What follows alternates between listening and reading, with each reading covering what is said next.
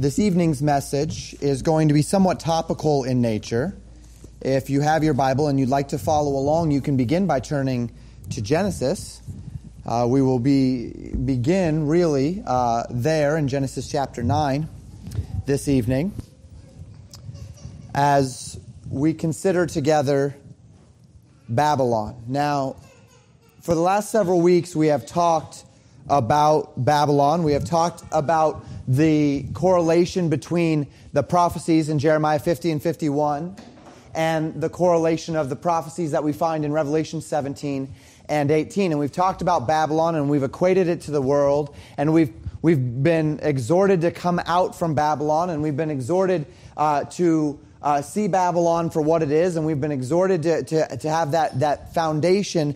But what we haven't done in our Jeremiah series is draw those links clearly, definitively, between every instance of Babylon or the various instances of Babylon, the legacy of Babylon, if we can call it this, that we find in the Scriptures. I've mentioned that it began at Babel. I've mentioned that it continued in legacy throughout history, and I mentioned that it will have its final incarnation and final doom, really, in the time of the end.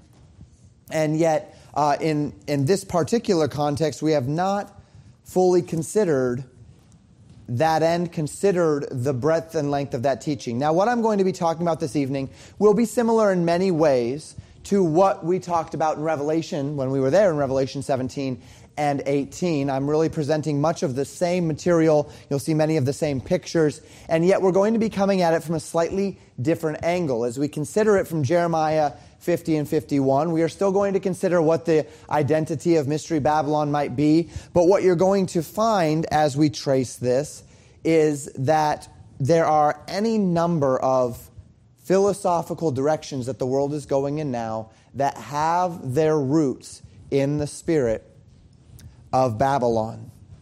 And it's my hope that as we approach this topic from the vantage point of Jeremiah rather than that of Revelation, the links between those chapters and the clarity on the subject will become greater. So we are going to study the legacy of a city and a nation called Babylon. Also a philosophy rooted in the ideology that came from this system.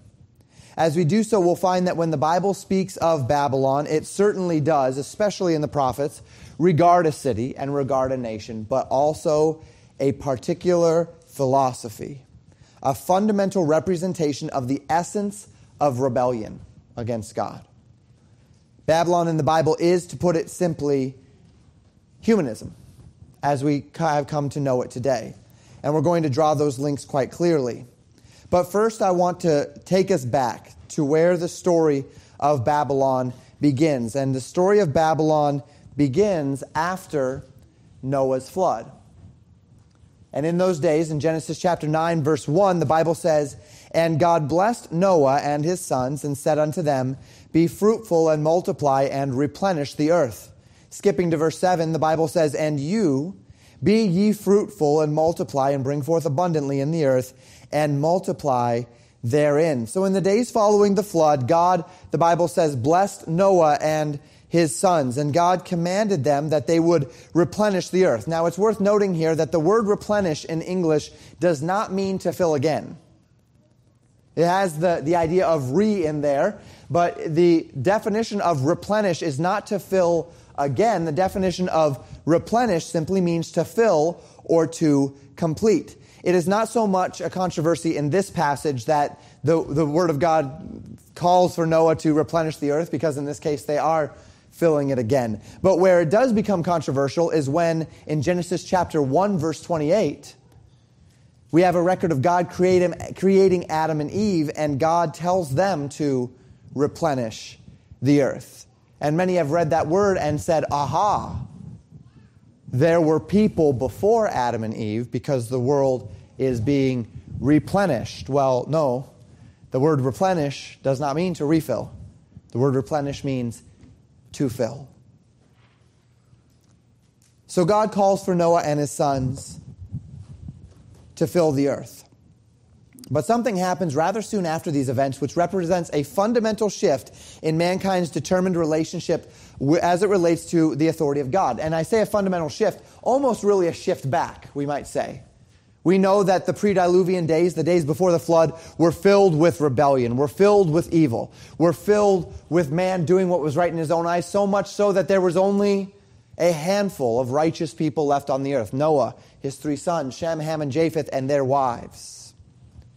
The rest of the earth was wiped out, and so they begin to multiply. But it would not take long before mankind's need to step out from underneath the umbrella of God's authority would be strong in him once again. And to see this, we're going to jump ahead to Genesis 11, and then we'll fill in the gaps by going backwards a little bit into Genesis 10. And in Genesis 11, verses 1 through 6, the Bible says this, "And the whole earth was of one language and of one speech. And it came to pass, as they journeyed from the east, that they found a plain in the land of Shinar, and they dwelt there. And they said one to another, Go to, let us make brick, and burn them thoroughly. And they had brick for stone, and slime had they for mortar. And they said, Go to, let us build us a city and a tower, whose top may reach unto heaven, and let us make us a name, lest we be scattered abroad upon the face of the whole earth. And the Lord came down to see the city and the tower which the children of men builded. And the Lord said, Behold, the people is one, and they have all one language, and this they begin to do, and now nothing will be restrained from them which they have imagined to do." So our account begins in the days following Noah's flood here. Noah, Shem, Ham, Japheth, their wives, exit the ark of God's salvation, and they settle in a land in the plains called Shinar. That would be in the area, generally speaking, between the Tigris and the Euphrates rivers. And at this time, as we might expect, the whole earth was of one language. They were very close relation. They spoke a similar language. Now, again, we'll consider just what happened after Noah in a few moments from Genesis 10. But here in Genesis 11, we find that this people, at this point, they are growing, they are multiplying, and they made a determination that they were not going to scatter. They made a determination that they were going to stay local, that they were going to stay close, that they were not going to disperse among themselves. And notice the tone of this unity. They were going to make bricks, they were going to settle in the land, but the way it's spoken of, that they would build a city and a tower whose top may reach unto heaven. Now, we considered that last week in Jeremiah 51, as God spoke of Babylon building its walls and having its tower unto the heavens. So we see that connection there. And this is where that idea came into their mind, that they would build a tower unto heaven, that man could ascend unto God, that man could reach the heavens through his own capacity. And not only this, but they said, let us make for ourselves a name. Both a persuasion and a determination, a heart of rebellion and defiance, that mankind united can, through their ingenuity, through their capacity, because man has always been stronger together than apart, attain unto heaven. Be like God. Make for themselves a name. Get for themselves their own honor. Build for themselves their own glory. And this is the spirit of what we read there. They have cast off all loyalty to the God of heaven, and they are seeking to be gods on earth. And this brings about the first instance we find in the Bible that's truly well defined of a philosophy that is now called humanism. Now, we can see it go all the way back to the serpent, but this is where we see it truly from that perspective of mankind's capacity, of what man can be. And this brings us to the idea of humanism. If you are not familiar with the creeds of humanism, I'd like to fill you in on how they have defined themselves in the 20th century. And I'm going to take you to a 15-point manifesto that was written in 1933. It's the first of 3 humanist manifestos that have been written years, 40 years apart, in 33, 73, and 2003. And in doing so, 30 years apart for that last one, in doing so, understand a little bit about what they claim themselves to be, so that we can understand what it is that humanism has become defined as today. I'll tell you why I'm using the 1933 one in a minute. So these 15 tenets of the first Humanist Manifesto published in 1933. Number one, religious humanists regard the universe as self-existing and not created. I didn't say that. They call themselves religious humanists. Okay? This is one of the reasons why I'm using this manifesto, because they admit that it's a religion. After that, they kind of start to gloss over these things. Religious humanists regard the universe as self-existing and not created. Second, humanism believes that man is a part of nature and that he has emerged as a result of a continuous process. As we continue to read these, I want you to see how point A goes to point B, goes to point C, and think about how our culture has progressed really since the days of the advent of Darwinian evolution, the advent of higher criticism, the advent of that Enlightenment thinking, if you're familiar. Third point, holding an organic view of life, humanists find that the traditional dualism of mind and body must be rejected. Fourth, humanism recognizes that man's religious culture and civilization, as clearly depicted by anthropology and history, are the product of a gradual development due to his interaction with his natural environment and with his social heritage. The individual born into a particular culture is largely molded by that culture. In other words, there is no special revelation. There is no inherent morality. Everything is culturally developed. And so what we have as far as our understanding of morality, our definitions of morality, and what we say is right is not so much indelible truth. It is simply what our culture has taught us. It is how we have adapted in order to survive. Fifth, humanism asserts that the nature of the universe depicted by modern science makes unacceptable any supernatural or guarantees of human values. Human dignity is not built in other words. Human value is only what we assign to it. Obviously, humanism does not deny the possibility of realities as yet undiscovered, but it does insist that the way to determine the existence and value of any and all realities is by means of intelligent inquiry and by the assessment of their relations to human needs. Religion must formulate its hopes and plans in the light of the scientific spirit and method. So if human needs change, so too must our inherent understanding of value. If human needs change, maybe our value of the elderly needs to change. If human needs change, maybe our value of the unborn needs to change. If human needs change, maybe our value of the freedom to express ourselves needs to change. Because man does not have inherent rights. Man does not have inherent human dignity. There's no supernatural being that is assigning to man a dignity.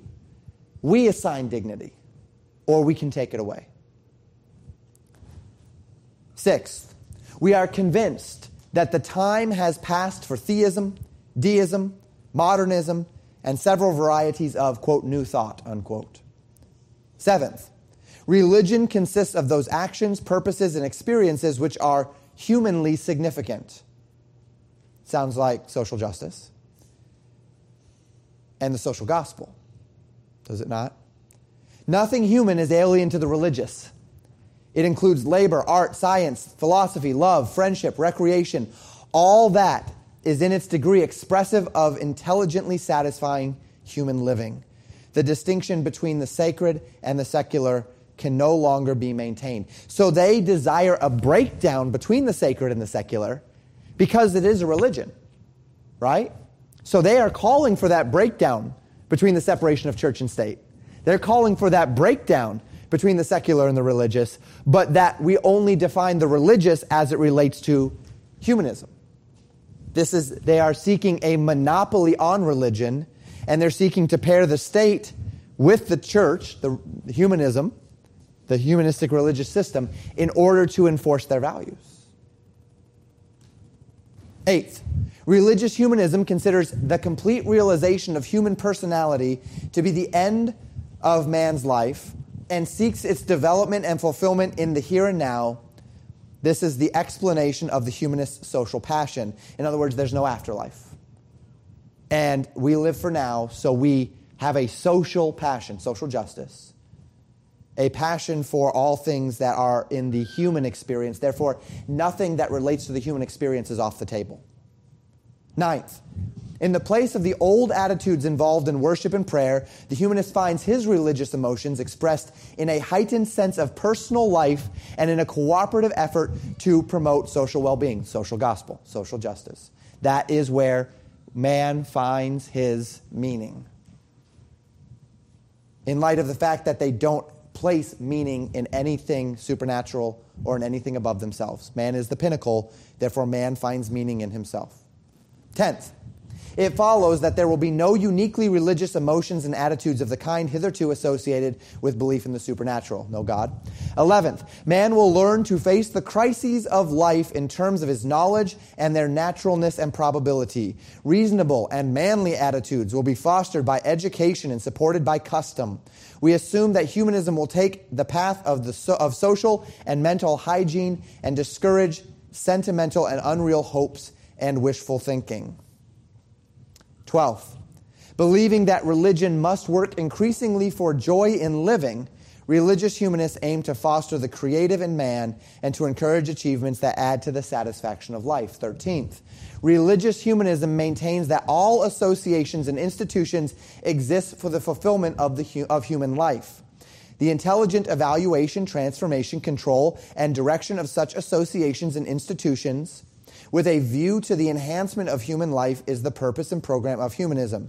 Certainly, religious institutions, their ritualistic forms, ecclesiastical methods, and communal activities must be reconstituted as rapidly as experience allows in order to function effectively in the modern world. We have to break down modern function in order to build up something new, in order to build up something transformational that directs every single institution toward humanistic ends and means.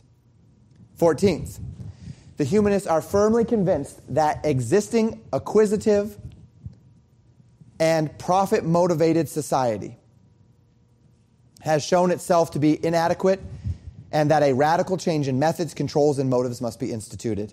A socialized and cooperative economic order must be established to the end that the equitable distribution of the means of life be possible.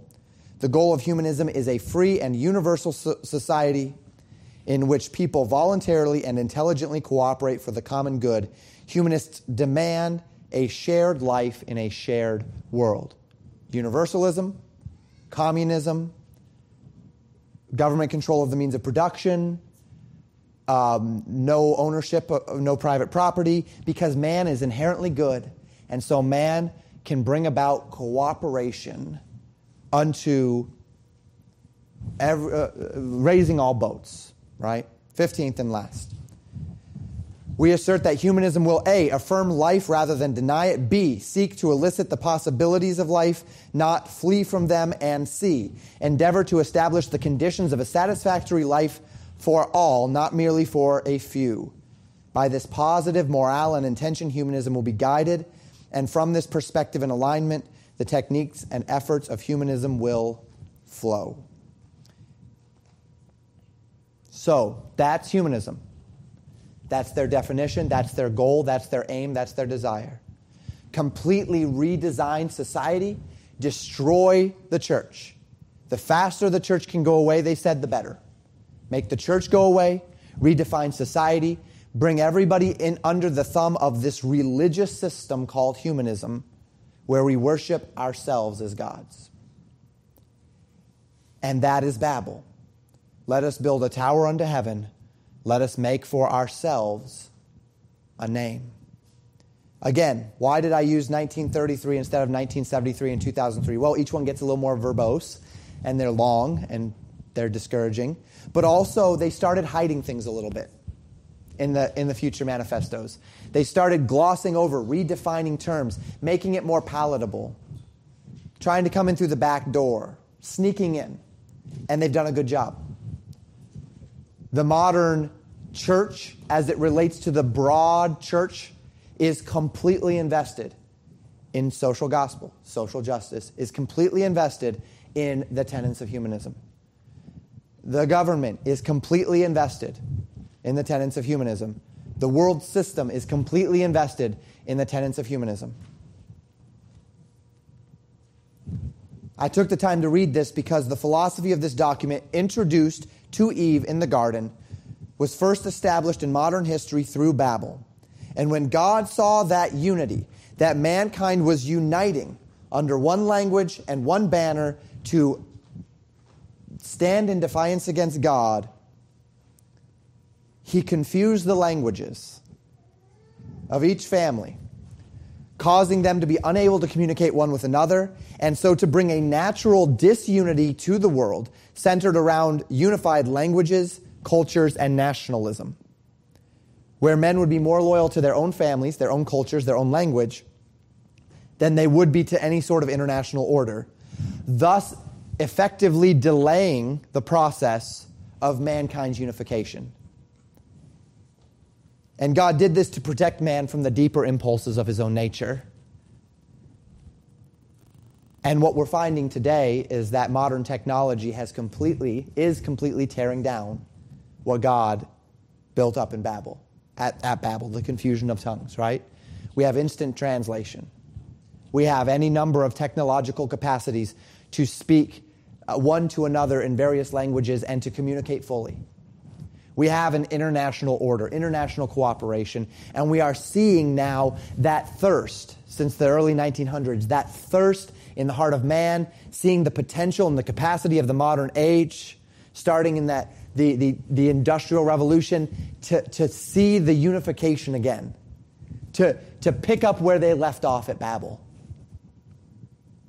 Now we skip Genesis 10 because it considers the dispersion of people groups as a result of God's actions to confuse the languages. In Genesis chapter 10, verses 1 through 10, the Bible says this: "Now these are the generations of the sons of Noah, Shem, Ham, and Japheth, and unto them were sons born after the flood. The sons of Japheth, Gomer, and Magog, and Madai, and Javan, and Tubal, and Meshech, and Tiras. And the sons of Gomer, Ashkenaz, and Riphath, and Togarmah. The sons of Javan, Elisha, and Tarshish, and Kittim, and Dodanim.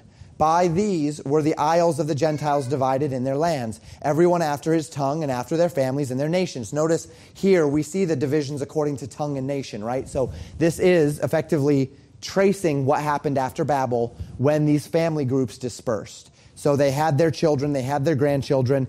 Then when God confused the languages, each one was given a different language, and the family groups then separated themselves one from another. "And the sons of Ham, Cush, and Mitzrayim, and Phut, and Canaan. And the sons of Cush, Seba, and Havilah, and Sabta, and Raamah, and Sabteka. And the sons of Raamah, Sheba, and Dedan. And Cush begat Nimrod.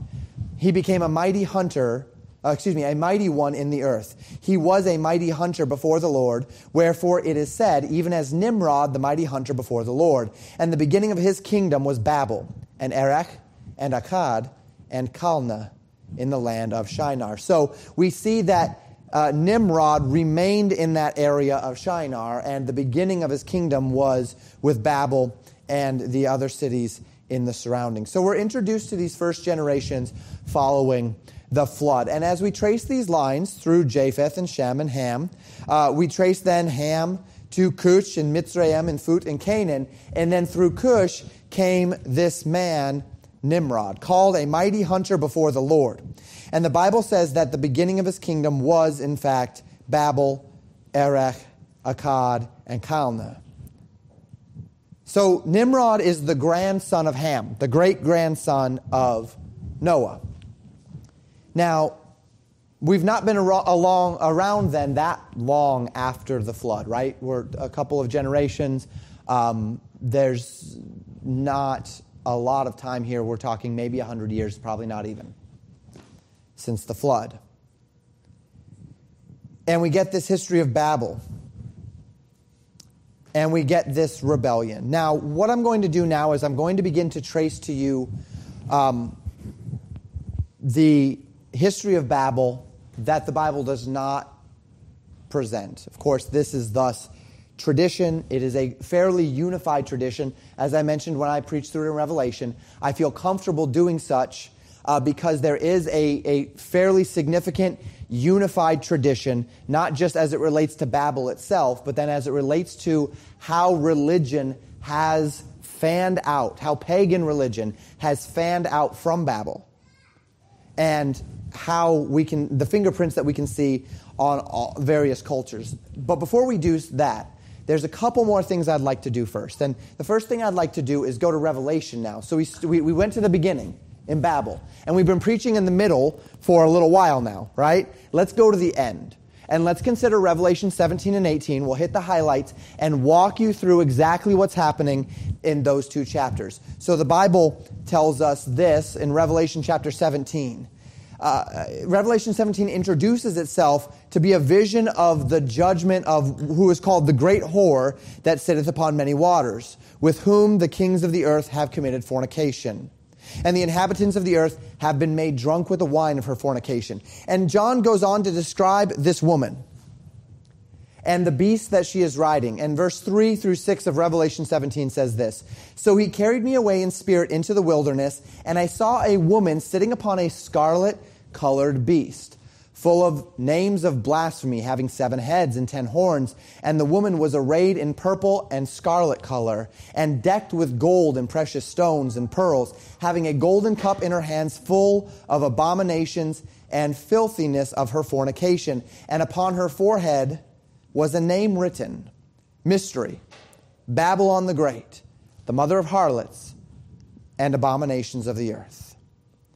And I saw the woman drunken with the blood of the saints and with the blood of the martyrs of Jesus. And when I saw her, I wondered with great admiration. So this woman is given several names here: Mystery, mother of Babylon the Great, the mother of harlots and abominations of the earth. And so she is the mother, right, of unfaithfulness. She is the mother of abominations, which tells us that this is not the branches that we're considering the roots, right? Babylon has been around a long time. She's the mother of all of these abominations. She's the mother of spiritual unfaithfulness. She is the central tenet of spiritual unfaithfulness. And she is called Babylon the Great. And then the angel goes on to give the mystery of this woman and the beast that she is riding. And he begins, I mentioned this in passing a couple of weeks ago, he begins with the beast, and he describes this beast as having 7 heads and 10 horns. We don't have the ability to defend every interpretive step that I'm taking today. If you want the defense of all of the interpretive steps, you need to go back and listen to my Revelation series. I can't rehash it all. But we would understand that the beast that we see here, this beast is the one that we call Antichrist, the man of sin, the son of perdition, the 11th horn of Daniel. And the angel says that the 7 heads and the 7 are 7 kings, 5 of which have been prior to John's day. The 6th was a contemporary with John, and the 7th was after John's day, would be after John's day. The angel also says in chapter 17, verse 9, that these 7 heads are 7 mountains or 7 kingdoms, one after another throughout history. And then he says that there would be an 8th who is of the 7 that have gone into perdition. So an 8th kingdom that is of the 7 that have gone into perdition. And this beast, headed by Antichrist, so the king and the mountain, mountains reflect kingdoms, kings represent their heads, and there would be an 8th who is of the 7. So he will be in the spirit of the 7 that have gone before him. There will not be a huge change there. And then we see these 10 horns. And these 10 horns are 10 kings which did not have kingdoms. They did not have mountains, but were given power from the beast. Now what we connect this to in Revelation is the great beast, that terrible fourth beast, who had 10 horns and a notable 11th horn that came up. And when the notable 11th horn came up, it plucked out 3 of those 10 horns, which is why you see an X next to 3 of those names, 3 of those kings. Now, but what we found in Jeremiah and what we see in Revelation is that there will be a multitude of kings that will rejoice. And we would see that these 10 kings will together destroy the harlot. And so the 3 kings that are destroyed will be destroyed after Babylon is destroyed, is how we kind of look at the timetable. So the 11th horn of Daniel among the 10 horns of the kings. The 11th horn is the beast, Antichrist at the head of that. Then there are these 10 kings who are given power but not kingdoms by the beast. Daniel 7 is where we find that 3 of those 10 horns will be plucked up by the 11th horn. So these 10 kings destroy the woman, this mystery Babylon, in obedience to the beast. And we read thus in Revelation 17, verse 16, "The 10 horns which thou sawest upon the beast, these shall hate the whore, and shall make her desolate and naked, and shall eat her flesh and burn her with fire." We combine that with Jeremiah 50, verse 41, as we considered it last week. "Behold, a people shall come from the north, and a great nation, and many kings shall be raised up from the coasts of the earth." Burning Babylon with fire, just as Jeremiah prophesied. Unless we get confused about what we're talking about, Revelation 17, verse 18 reiterates, "And the woman which thou sawest is that great city which reigneth over the kings of the earth." The woman is Babylon. Chapter 18 is a deeper description of her destruction. We read many of these verses together over the course of the past several weeks in Jeremiah. Suffice it to say that the city will be utterly ruined. The merchants of the world will sorrow because she made them rich. But these kings will rejoice in that Babylon has been destroyed, presumably paving the way for Antichrist's kingdom without any sort of contradiction, without any sort of competition.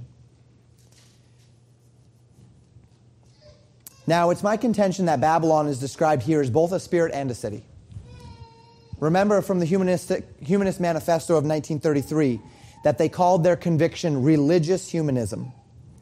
And it is in this that they admit openly what today they are attempting to obscure with all of their might, which is that there is a system of religious zeal that undergirds what they are pushing. We saw this a couple of weeks ago as we talked through just one of those examples of seducing spirits and doctrines of demons when I talked about climate change. I told you it sounds more like a religion, climate change hysteria, ecofascism. Ecofascism sounds more like a religion than it does sound like science, right? That's not a surprise because it's religious humanism. And ecofascism is entirely in line with the humanistic needs, vision, and goals. That humanism is a religious system with all of the trappings of religion, and its central tenet of every pagan religion upon the planet throughout history is what we find. So recall, a few weeks ago in Jeremiah 50, we spoke about the mother-child cult and its legacy in the Tower of Babel. We also talked about this early on in Jeremiah. I believe it was Jeremiah 17. I think it may have been earlier than that. As we were considering together the idea of the Queen of Heaven that was being worshipped in Jerusalem in those final days. We considered how Nimrod, by tradition, was killed, and his wife Semiramis sought to maintain power by declaring their son Tammuz to be the resurrected Nimrod. And Nimrod was thus the Messiah, and Semiramis became the Queen Mother, or the Queen of Heaven, to the resurrected Savior, establishing the origins of what we'd refer to as the mother-child cult, where the son would be born of a virgin and who would be God in flesh to redeem mankind, and the mother is the co-redemptress, calling mankind unto a humanistic end, unto a pagan end. And you say, well, Pastor, don't we do this too? I mean, isn't that the nativity story? It's not. See, Satan knows the Word of God. He quoted it back to Jesus in the 40 days of temptation, didn't he? Didn't he quote Scripture? Satan did. He knows the Word of God. He knows the promises of God. Satan likes back doors. Satan likes deception. So if Satan can concoct a pagan system that sounds very much like the real thing, but that compromises in key points to bring about humanism rather than obedience to the Word of God, then he is going to be very successful. We do not have a mother-child cult. This isn't the same as the Virgin Mary and Jesus, the Son of God. In the mother-child cult, the Virgin Mother is divine. She has divine status. She is a co-redemptress. She is the Queen of Heaven. In the Bible, the Virgin Mother holds no such status. She is blessed as a vessel used by God. But when Jesus was ministering and his disciples came and said, "Your mother and brethren are without," and he said, "Who are my mother and my brethren? These are my mother and my brethren, and as many as believe on me and follow me."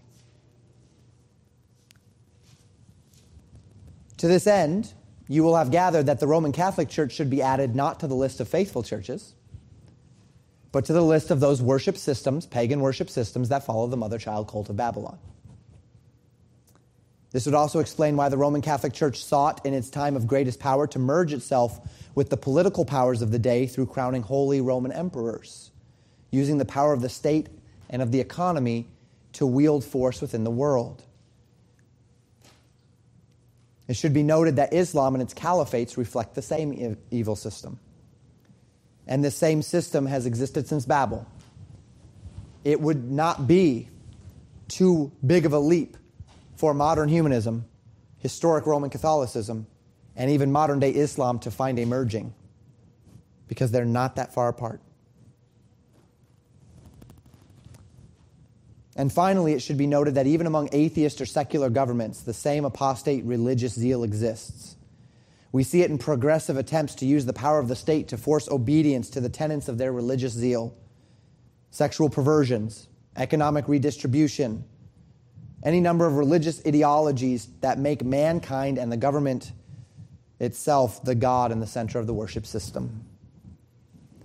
And the pagan religious zeal of governments and institutions are not hidden from mankind. You might recall, if you were here from Revelation, a few of these pictures. Here we have a statue which is part of a UN art collection. It is of a man beating a sword into a plowshare. This is intended to reflect the promise given by God to the nation of Israel about the coming kingdom. Isaiah chapter 2, verses 3 and 4. Micah chapter 4, verse 3. That in the day when Messiah reigns upon the earth, Messiah's holy and just presence will mean no more war. Thus, the swords will be able to be beaten into plowshares because nobody would dare offend in his holy mountain. Man will need no weapons of war in that day because God will bring peace, and the scriptures are very clear that only the Son of God can do this. That this will not happen upon the earth until the day that the Son of God brings it to pass in his kingdom. But the stated goal of the UN is to bring about this utopian state. Only through a combined and unified effort of mankind, rather than through repentance and alignment with Jesus Christ. It is an attempt to bring about God's kingdom man's way. It is an attempt to bring about what God has promised, but only without God. We talked about this a little bit last week. Satan's counterfeit kingdom. Attached to the UN is a council called the Unity and Diversity World Council. Attached to this council is a Unity and Diversity Interfaith Ministry led by a graduate of Harvard Seminary named Leland Stewart. In an interview with him, he said this: Unity and Diversity Council is a worldwide coordinating body looking toward a time in which there will be a one single organized energy of networking throughout the planet. I am very interested in a harmony of all religions, not just to give birth to a new religion, but rather to produce, let's call it, a universal religious outlook through which there can be a new connecting of all cultures, all religions, all races. Sounds like the 1933 Humanistic Manifesto, doesn't it? Former UN Director Dr. Ernst Winter said this in an interview. In this growing consciousness of sharing godliness and looking for a leader to lead everyone into this new heaven, the UN plays a very important role in as much as it is a support system for any group that meets to support these matters. And so we find men like Tony Blair, the former Prime Minister of Great Britain, and his One World Faith Foundation, which seeks to unify all faiths under one umbrella. And we see men like Rick Warren, who are a part of that commission. And that should not surprise us. And so we say, aha, it's the UN. That's the source of Babylon. That's the source of all humanism. But here's the thing, it's not just the UN, is it? Now, the UN is most certainly bears the spirit of Babel. Most certainly bears the spirit of Babylon. From soul to crown. And the anti-Semitism, the humanism, the desire to break down nationalism, it's all there. But things get even more interesting when you consider the European Union. Strasbourg, France, seat of the European Union. They have a parliament building which bears a very postmodern design in that it looks unfinished. Said to symbolize the unfinished nature of the building of Europe itself, it actually bears a striking resemblance to a picture that had been painted a number of years ago depicting the Tower of Babel. And if this sounds a little conspiratorial, you ain't seen nothing yet.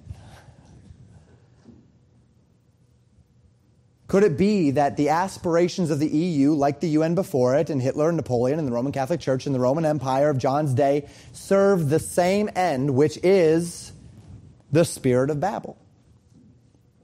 Let's keep exploring. Across a small body of water in Strasbourg lies 4 buildings that comprise the primary meeting places and functioning of the EU. They're named after prominent politicians. From left to right, we have Louis Weiss, maybe Louise, I don't know, Winston Churchill, Pierre Flimlin, and Václav Havel. The 4 buildings there of the EU. In front of these buildings, there are numerous statues. And these statues are intended to represent various concepts that are important to the vision of this European Union. In front of the Winston Churchill building, we find this particular statue. This is not subtle. They are not hiding. This is a woman riding a beast. This is hidden in plain sight. Their intentions are clear. They don't perhaps understand the spirit of delusion that they are under, but this is the fruit of humanism. This is the spirit of Babel. It's found in the UN. It's found in the EU. It's found at the seat of the global international scientific community. Geneva, Switzerland, there's a science facility called CERN, C-E-R-N. It's a nuclear research facility founded by 12 countries in Europe, home to the famous LHC, right? The Large Hadron Collider, which they were seeking to find the God particle, right? The world's largest particle accelerator. Higgs boson. It's an institute of science for the good of mankind.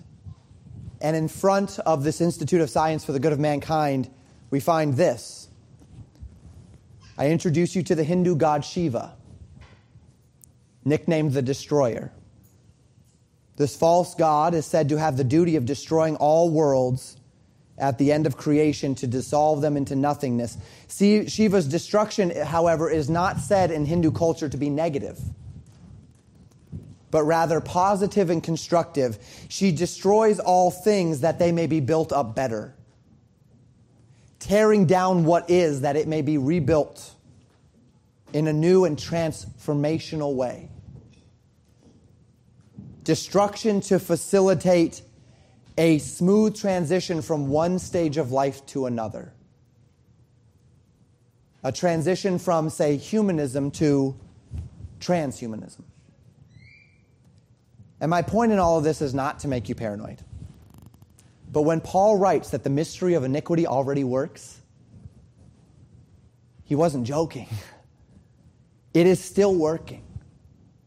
This has never gone away. From the days of Babel, the spirit of Babylon has existed, and it is strengthening in this unified world where all of the things that God instituted in Babel to confuse the languages, to create nations, and to bring a dispersion that would hinder unity are now being undone through technology.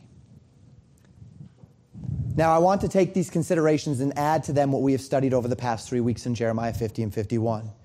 The strong connections between the destruction of a city, as specifically described in Jeremiah 50 and 51, and the nature of the destruction of Mystery Babylon in Revelation 17 and 18. There have been any number of theories about what Mystery Babylon could be, and I really don't want to dig into that mud. We've mentioned already, of course, Alexander Hislop in his famous book, Two Babylons, really sees the Roman Catholic Church as that source, and it's very possible. But as you've seen this evening, the Roman Catholic Church is not the only institution anymore that bears the spirit of Babylon. UN bears the spirit of Babylon. The EU bears the spirit of Babylon. The entire scientific community is lending its aid to the spirit of Babylon. Some people have said that it's the Islamic Caliphate, the 12th Imam, that will be Babylon. Some people have said it's a major financial hub like New York or London. Some people believe it's Jerusalem itself. Now remember, the Bible does not tell us. But as I have mentioned before, I believe that, personally, there's going to be a new Babylon, rebuilt. And I believe it's going to be in that same plane. That's where Babel was. That's where the Babylon of Jeremiah 50 and 51 was. It makes sense to me that that's where the last one would be.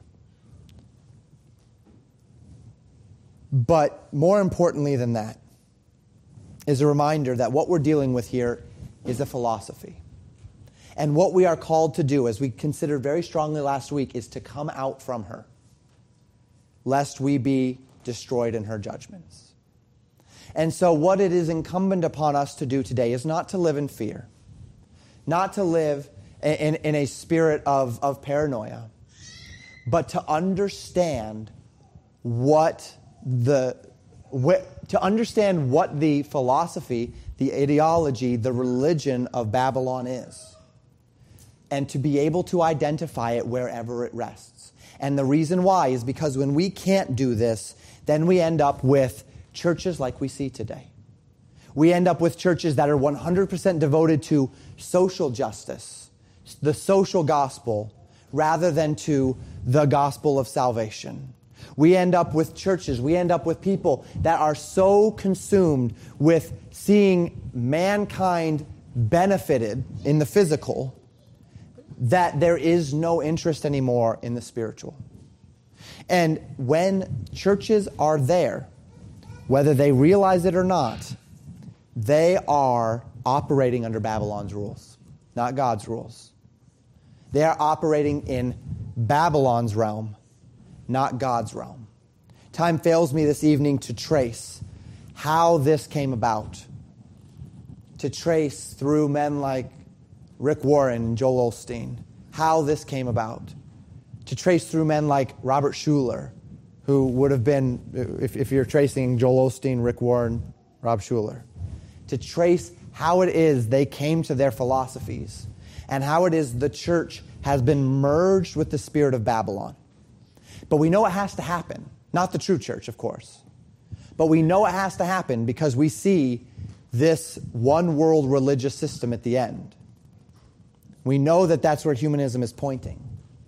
And it is for this reason that we have to hold these lines. Can we be stewards of the earth? Absolutely we can. But we cannot give in to the humanistic philosophies of ecofascism. Can we desire to see men and women taken care of and educated? We can. But we cannot give in to the humanistic philosophies of collectivism. These are not just bad economic decisions. These are not just empty systems. This is Babylon. This is current Babylon. And when we see through those eyes, it changes everything. It changes the very spirit with which these things are being brought to bear. And it also reminds us, how is it that the entire scientific community will put so much effort behind these things that have so little science behind them? Whether we're talking about abortion, or we're talking about the climate hysteria, or we're talking about any of the number of other pseudo-evolution. How is it that so much effort can be brought to bear when these people are seeking for evidence and seeking for proof and doing experiments? Because Babylon roots itself deeper than the intellect. It roots itself in a worldview. It roots itself in ideology. It's a religion. It roots itself in religion. And that is how people can go A, B, C, Z and think that there's no inconsistency. And so we see this. We see it in Babel. We see it in Jeremiah's day. We see it in the end. And what we find is one unified theme. Just as we see a unified theme of redemption, an arc of redemption, an arc from innocence to kingdom, we see a satanic arc, a humanistic arc from Babel to Babylon to mystery Babylon. And as we identify it in the world around us, it helps us know what it is that we're to come out from. What institutions are we to come out from and be separate? What philosophies are we to come out from and be separate?